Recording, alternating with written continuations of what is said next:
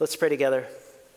Our great God and Father, we thank you so much that you are a God who attends to our needs. That sometimes when we don't feel like others notice us, pay attention to us, understand where we're coming from, what's going on in our hearts, we thank you, oh God, that you see and that you know.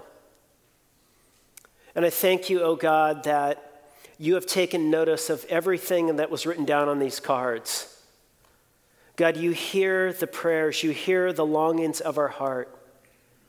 And we pray, Lord Jesus, that you might come now to our lives, that you might come again into this world and make all things new.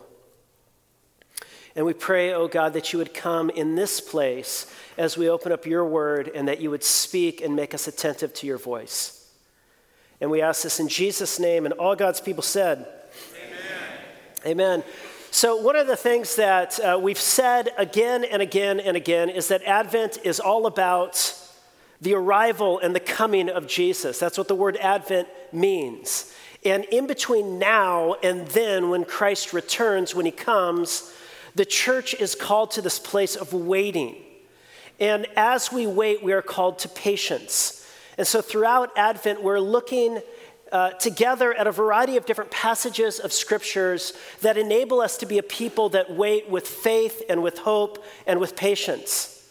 And so we've been engaged in this series entitled, How Long, O Lord? And this morning we want to look together at Romans chapter 8. And the call in this text, the invitation in this text is to trust in God's promise as we wait. This week, I was in my office and I looked out my window and I saw Ryan Wiley, our worship director, and he was across the street and he was hanging Christmas lights on our facility. And so I don't know how many of you noticed this when you walked by, maybe last night you were driving by, but you can thank Ryan Wiley for hanging Christmas lights. And as I watched Ryan climb up a really high ladder, kind of precariously hanging some lights there, I was reminded of a very visceral, kind of dark memory that I have of hanging Christmas lights from years ago. It was my wife and I's first Christmas that we were spending together. We're not yet married, we were still dating. And so this is going to be the first Christmas that I was spending with her family. And it was right after Thanksgiving. I was over there when her dad asked me if I would help him hang Christmas lights on their house. Now, I looked at their house. It's a big 2-story house with a pitched roof. And he said, I really need your help this year. I want to get Christmas lights hung around the edge of our 2nd-story roof. And I said, well, that's fantastic. How do you plan on doing that? He said, well, that's where you come in. And he pointed to the 2nd-story roof. I am not lying. And he said, what I'm going to do is, he says, I'm going to hand you the lights. And he says, I want you to crawl down head first with a staple gun and staple gun these lights along the edge of the roof. And he said, but don't worry, I'm going to tie a rope around your waist and I'll hold on to the rope. I'm dating his daughter. I'm going to do this the first date my daughters get and the first boy they bring home for Christmas.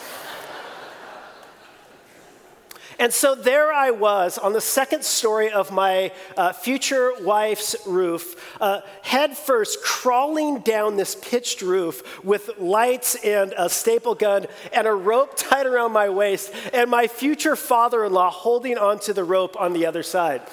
And so we got to the edge and I'm there, and just as I was kind of reaching over the edge, I actually rolled over and I fell off, and then I grabbed onto the rope and then he fell after me and landed on his shoulder and broke his shoulder.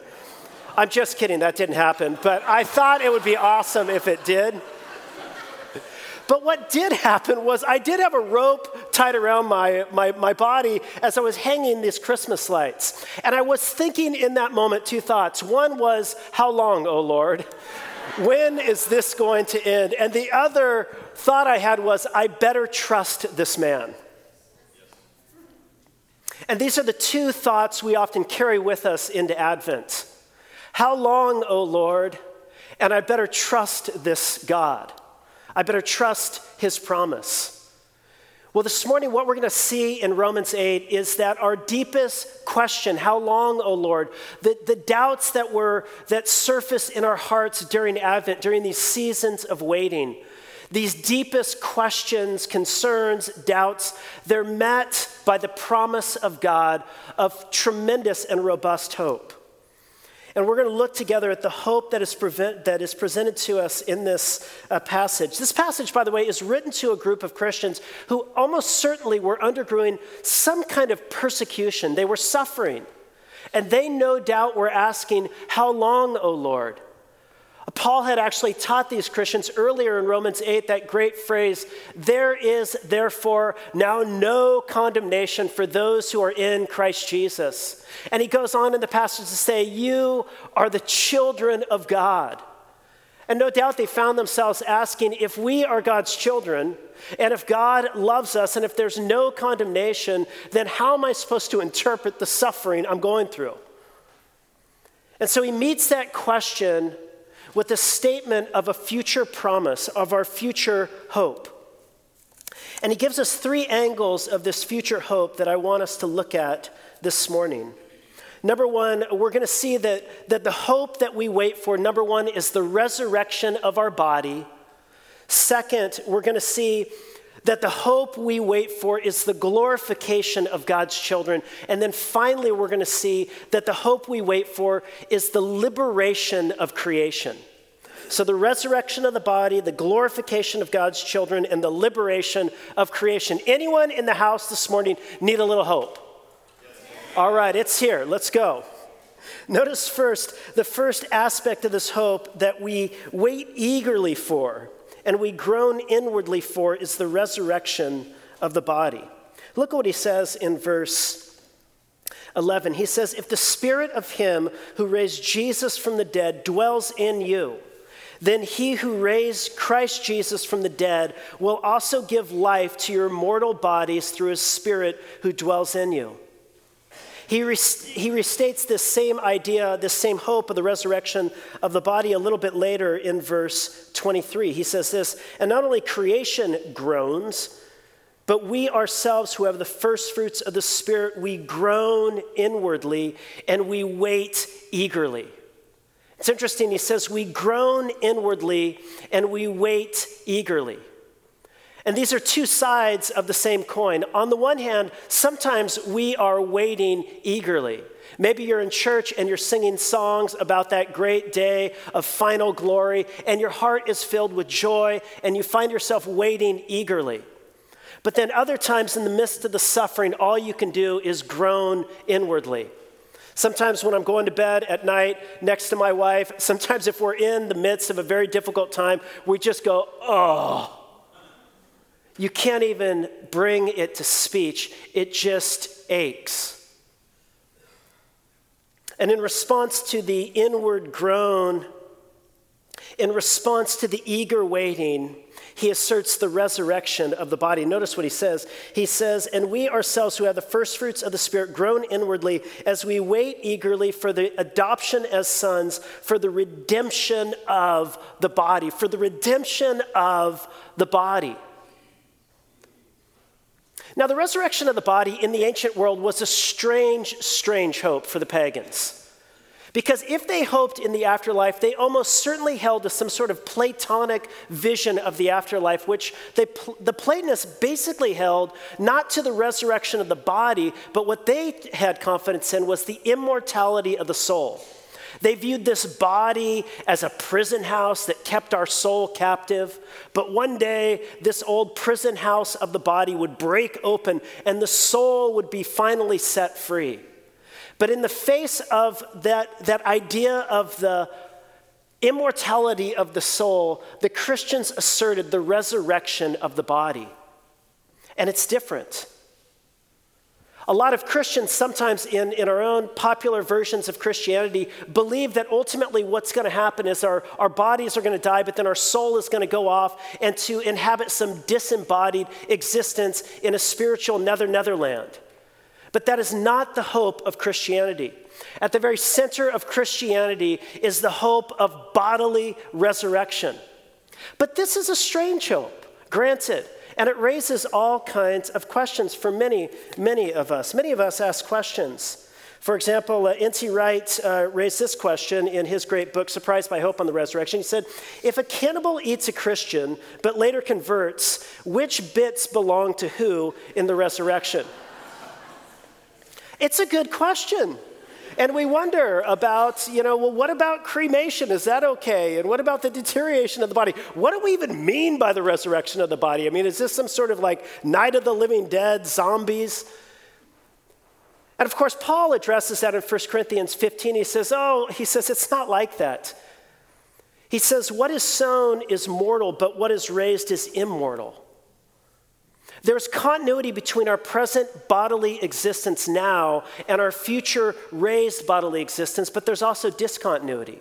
Now, how all that shakes out, I don't know. But I do know this, that the body of Jesus that was put in the tomb is the same body that was raised physically and walked out of the tomb. And Jesus is the first fruits. He is the first of what ultimately is to come. And just as God raised Jesus bodily from the dead, so too one day he will raise up in a new transformed physical bodily existence in bodies that don't age, that don't get any more pain, that are not subject to cancer, that are not subject to dementia or anything like that. You are going to be healed and raised in a glorified, transformed body. And that is good news. Amen? Amen. Johnny Erickson Tada put it like this. Johnny Erickson Tada, many of you will know, became a quadriplegic at a very young age when she dove into very shallow waters. She spent her life in a wheelchair, but with a very robust faith in future resurrection. And she said this, I still can hardly believe it.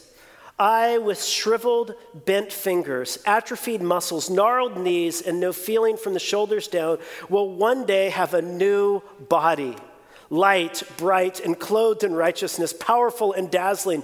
Can you imagine the hope this gives to someone spinal cord injured like myself? Or someone who is cerebral palsied, brain injured, or who has multiple sclerosis? Imagine the hope this gives someone who is a manic depressive. No other religion, no other philosophy promises new bodies, hearts, and minds. Only in the gospel of Christ do hurting people find such incredible hope. And this is incredibly good news. Do you remember that old movie from the 80s, or was it the early 90s, Ghost, with Demi Moore and Patrick Swayze? And the whole kind of dilemma in that movie, you say, well, don't spoil it for me. It was back in the 80s. It's your fault if you didn't see it.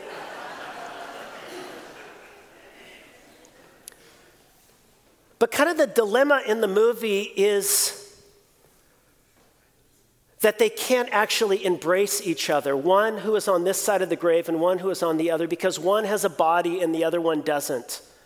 But the future for the Christian is an embodied existence. God created us from the very beginning to be embodied creatures. Part of what it means to be a human being is to have a body. It's to have hands and arms. It's to have legs that can dance. It is to have vocal cords which can articulate song and voice. This is what it means to be human. And in the future, God is going to transform and glorify these old bodies. And our bodies will be redeemed from the curse of sin and death to become like the body, the raised body of Jesus. And so at the very center of Christian hope is the resurrection of the body. But he not only talks to us here about the resurrection of the body, secondly, he talks to us in this text about the glorification of God's children. Look at what he says back in verse 17, or let's start in verse 16. He says, the Spirit himself bears witness with our spirit that we are children of God. And this is breathtaking. If children, then heirs, heirs of God and fellow heirs with Christ. Can you imagine being a joint heir, sharing in the same inheritance as the eternal Son of the Father? And because of our union with Christ, we become joint heirs with him, provided we suffer with him in order that we also may be glorified together with him. For I consider that the sufferings of this present time are not worth comparing the glory that is to be revealed to us. In the Greek, the preposition that's translated in my ESV, to us, in some Bibles is translated in us. And that's because the phrase in Greek is a little bit ambiguous. And the preposition really means something like into us.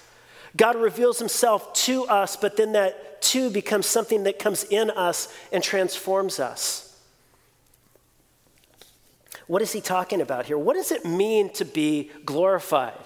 C.S. Lewis, in his great essay, The Weight of Glory, explores this question. And he kind of like teases it out. He says, what are we talking about? Like, does that mean one day you're going to be like a giant light bulb? Because sometimes when we think about glory, we think about light, being bright.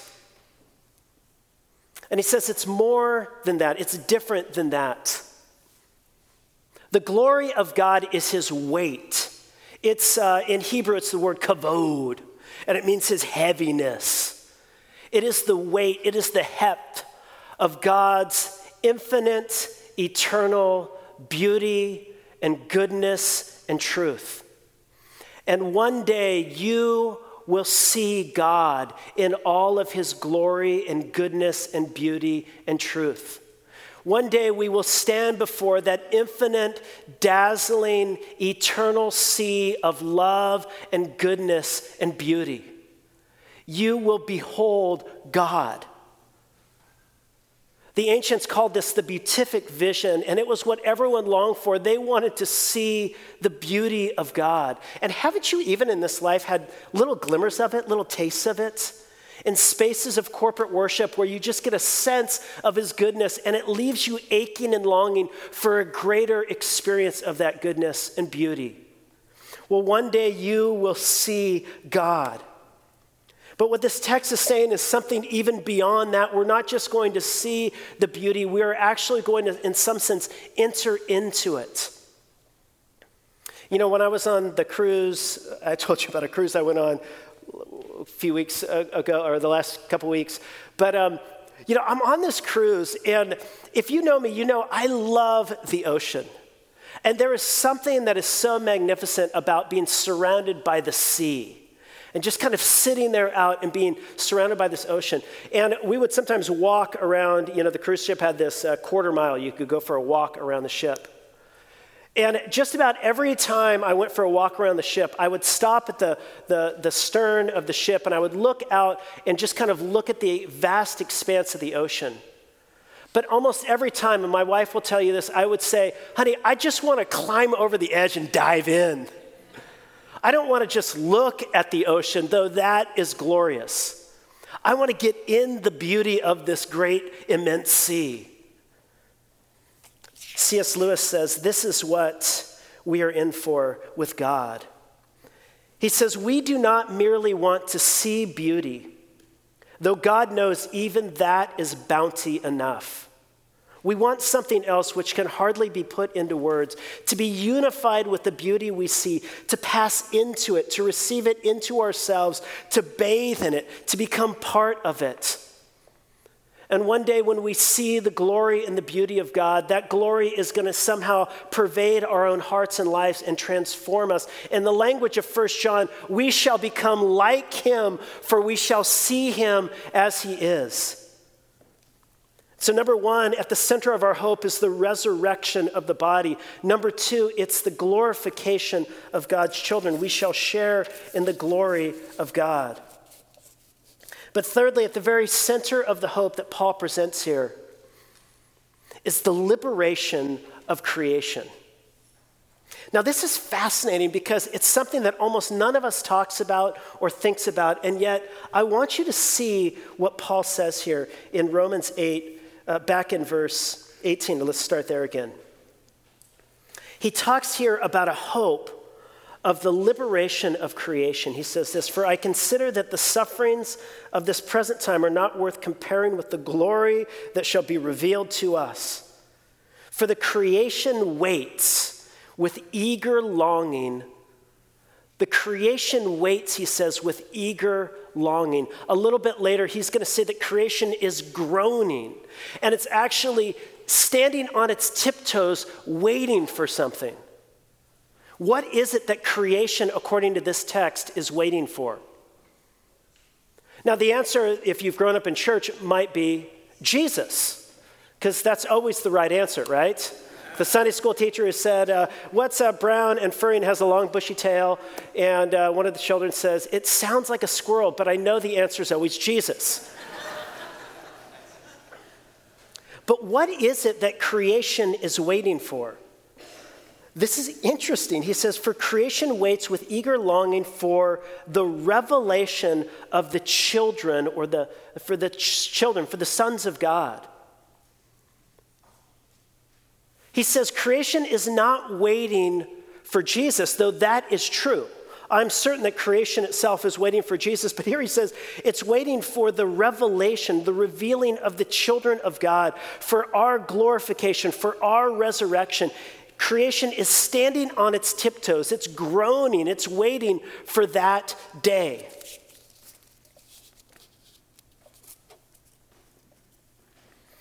There's a gentleman in our church, John, his last name's escaping me right now, who manages the gardens or one of the desert gardens over at the Huntington Gardens.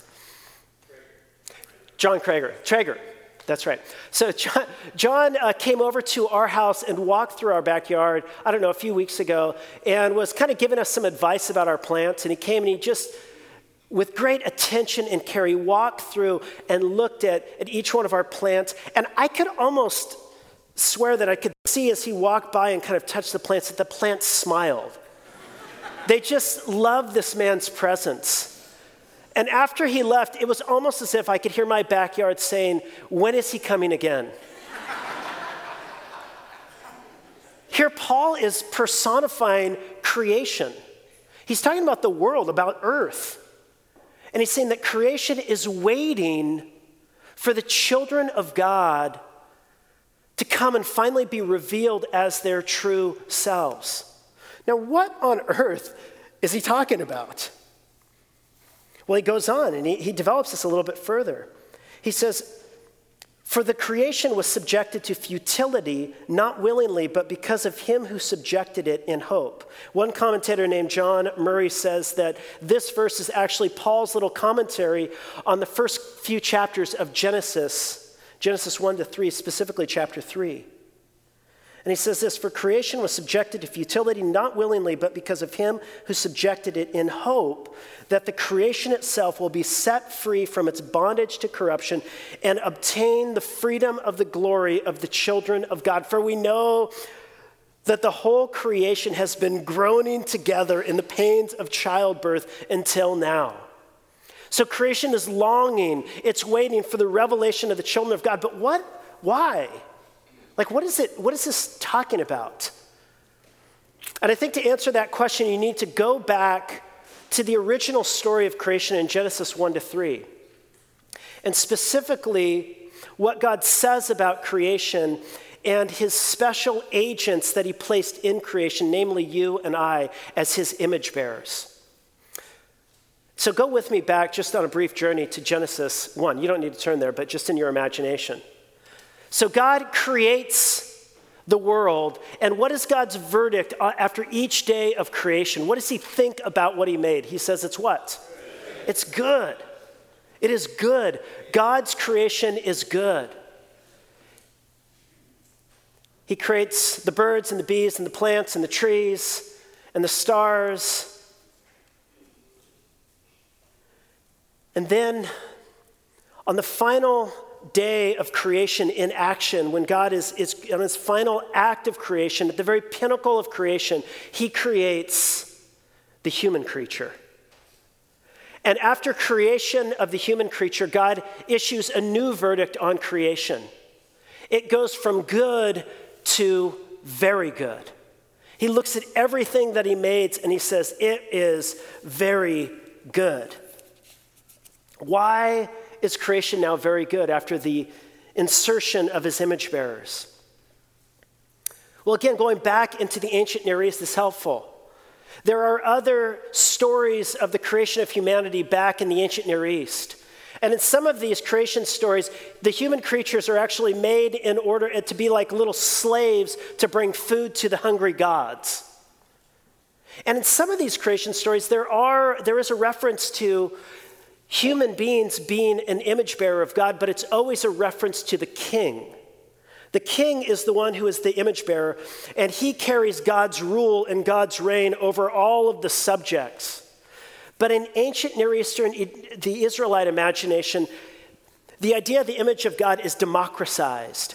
It's egalitarian. And all people, men and women, old and young, are created in God's image to be God's divine agents in the world, representing his rule in creation. And that's why when God creates humanity, when he creates you and I, he gives us this vocation. He says, be fruitful and multiply, go into the earth, and he says, cultivate it, rule over the world, exercise my own wise and loving stewardship in creation. In Genesis 2, it gets another picture of this, and it talks about humanity being in the garden, being formed from the dust of the earth, and God gives Adam and Eve a vocation there. It is to tend and to care for the garden. It is to cultivate the garden and to bring out all of the latent potential that is hidden therein, to draw it out and to do something useful with it. And he says, this was our vocation from the beginning. In the beginning, we're called to have a relationship with God, to be sure. This was primary to human life. We were called to have a relationship with other people. Yes, that is core to humanity. But from the very beginning, you and I were given a vocation, a job to do in this world, to go out into the world and to be culture makers, to be stewards of creation, to do something useful with it, to take nature and to create culture. Andy Crouch, author, writer, Christian thinker, suggests that this move from nature to culture, from humanity being set in creation and going out and drawing out the potentials in creation, this move from nature to culture, he says we can think of as a movement from good to very good. So he says this, he says the world has grain in it. And grain is a part of the natural world. And grain is good. But then we take the grain and we crush the grain. And we mix it with water and yeast and salt. I think that's the ingredients of bread, right? And we put it in an oven. And we take it out and we slice a piece of that fresh bakery bread off. Now, grain is good, but bread is very good. The world has chickens in it and eggs. And we take the eggs from free-range chickens, hopefully, with names who have been lovingly cared for and tended. And we break the eggs and we scramble them and we combine them with bacon and cheese and avocado. Now, eggs are good, but omelets are very good. The world has grapes in it. And you crush those grapes so that the yeast that's been growing on the outside then mixes with the sugars and the juice on the inside. And you let it sit there in the right conditions and you draw off the results. And if you're a Baptist, you get grape juice. Now, grapes are good, but wine is very good. The world has sound in it, sound all the time, but it is only when image bearers come in who apply their skill and their attention and patience and creativity to the sound that they take the sounds and then they arrange it and they create instruments. And sound is good, but music is very good. From the very beginning, this has been the vocation of humanity, to go into God's world that's good and to draw out the latent potential and to create culture and technology and to do something useful with it that benefits and serves the human community. Do you realize this? Yes. Your work matters. It's a part of being human. It's a part of being an image bearer of God.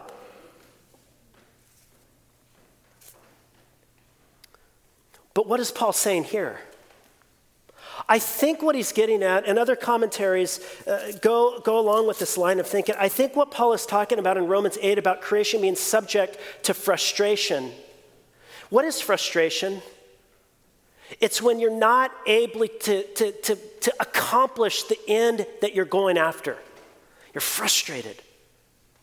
And creation has all this latent potential, and yet the potential is not being realized in the fullest extent of its possibilities, of its latent potentials. In fact, creation, the potentials are being drawn out, and instead of being used in good and productive ways, though it often is, sometimes it's used in destructive ways. And I could see the atoms groaning because they're split and they're used to kill humanity. I can see the ocean groaning because of the toxins, because of the oil spills. I can see the plants and animals groaning because they're moving towards extinction because of pollution. I can hear creation groaning because of poor ways in which humanity has moved out into the world and developed it in destructive ways. But he says one day when the children of God are revealed, creation is going to be set free from this bondage to decay. And creation is going to have all of its potentials drawn out of it through God's image bearers who are redeemed and restored and glorified and resurrected. In other words, you will rule and reign with Christ. Ruling and reigning, having work to do in the new creation. When God restores and renews and makes all things new, we will have a vocation in the world, and creation will rejoice as it's set free from its bondage to decay. Liberation is what's ahead for creation. Glorification is what's ahead for God's children. Resurrection is what's ahead for your bodies. And that is all very, very good news. Now you say, well, help me out though with right now. And let me just say two things that I think this helps us with in the now.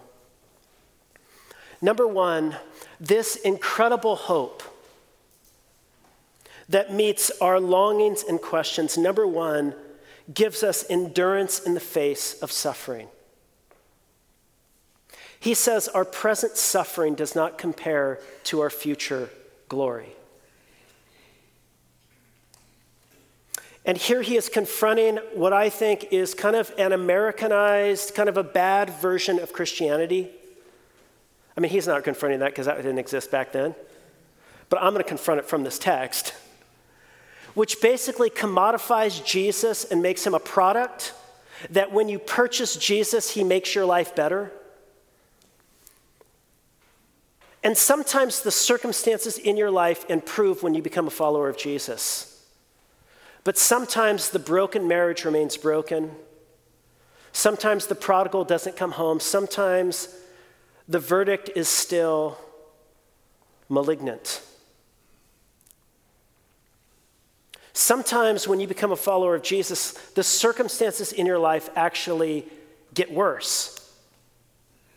And oftentimes, we who have bought into I got Jesus in my life and now things are supposed to be better, and now I'm suffering. What's going on, God?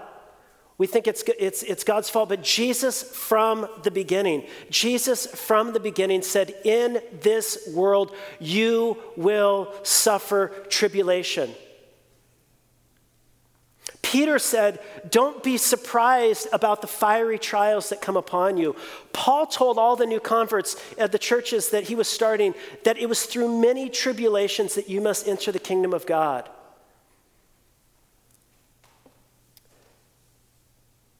You will suffer.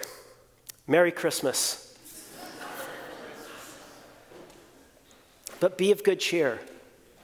For Christ has overcome the world. Resurrection, glorification, liberation is coming. And it is made sure by the resurrection of Jesus Christ. God has raised Jesus from the dead. God has entered into humanity in the incarnation, and that is hope for us that in the future the promises are sure and secure, and they remain true. So this hope gives us endurance in the face of suffering. But secondly, this hope gives meaning in the midst of our lives. What this hope really narrates for us is a story of the world, from creation to what's wrong with the world to ultimately where the world is headed. And this narrative gives shape and meaning to our existence. It tells us that our lives matter. Your body will be raised, and so what you do in your body now matters. The stuff your eyes look at matter. The stuff your ears hear matters. The words your vocal cords utter matters because your body has been redeemed by God. You belong to God. You have been bought with a price. And life in this world matters. The things you do matter because you have been given a call, a vocation by God in this world to cultivate and to care for creation. Do you teach that to your children? Do you model it for your children, for your grandchildren? This gives meaning to our life now. And it's all made sure because God did not leave us in this broken world alone, but God entered into this world through Jesus. This morning we close our time together at the Lord's table. And in this practice, as we take physical, tangible elements, a piece of cracker, a piece of bread, that is gluten-free, by the way, and a little thimble of juice that is Baptist approved. But as we take these physical, tangible elements, it is an affirmation that the creator of all things cherishes his physical world so much that he entered into the world and became flesh and blood among us. So that in the fleshly body of Jesus, through his shed blood, God himself would bear in himself the curse and all of the futility and all of the sin of humanity and break its power so that we who trust in Christ can be united with God and share in resurrection and future hope. So as we share together in the bread and the cup, it's an affirmation of the promises of God to us. And so eat this bread and drink this cup this morning in hope, and let it be an affirmation that your bodies matter, that you matter, that this world matters because the Creator has not forsaken us. He has come after us. He's not going to cut and run, but he has come to redeem and restore that which is broken and cause the blessings of the gospel to flourish as far as the curse is found. Whatever has been touched by sin is redeemed by God's grace.